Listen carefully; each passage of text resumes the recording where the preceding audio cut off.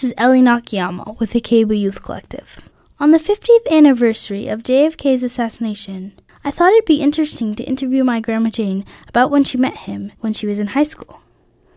My Grandma Jane was diagnosed with gallbladder cancer around this time, and less than a year later, she passed away. This is for you, Grandma Jane. I love you. Hello, are you there, Grandma? I'm here. Hi. So, Hi. I wanted to ask you a couple questions about Kennedy. Okay. I'm heard ready. that you met him. Is that did. true? So can you tell us the story of that?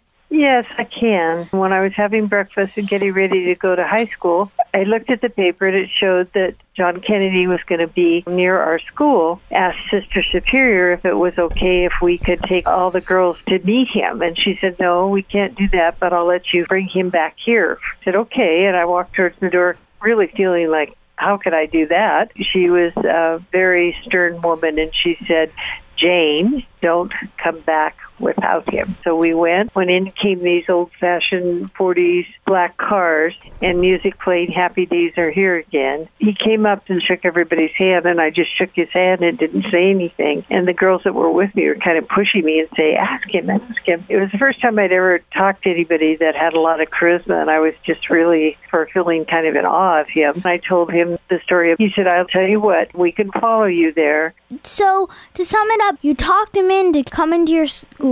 And spoke to us for over an hour.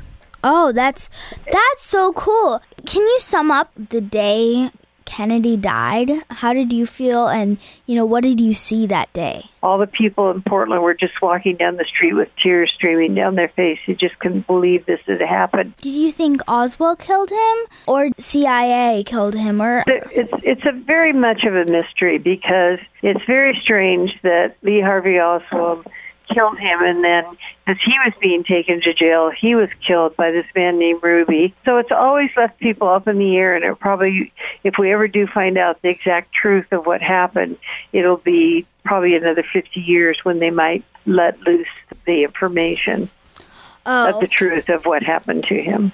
Well, thank you so much for talking with me. You're welcome. And should I turn on my radio? Listen to KBOO. I'm Ellie Nakayama with the Keibu Youth Collective. Peace out. Woo! Woo! And so, my fellow Americans, ask not what your country can do for you. Ask what you can do for your country.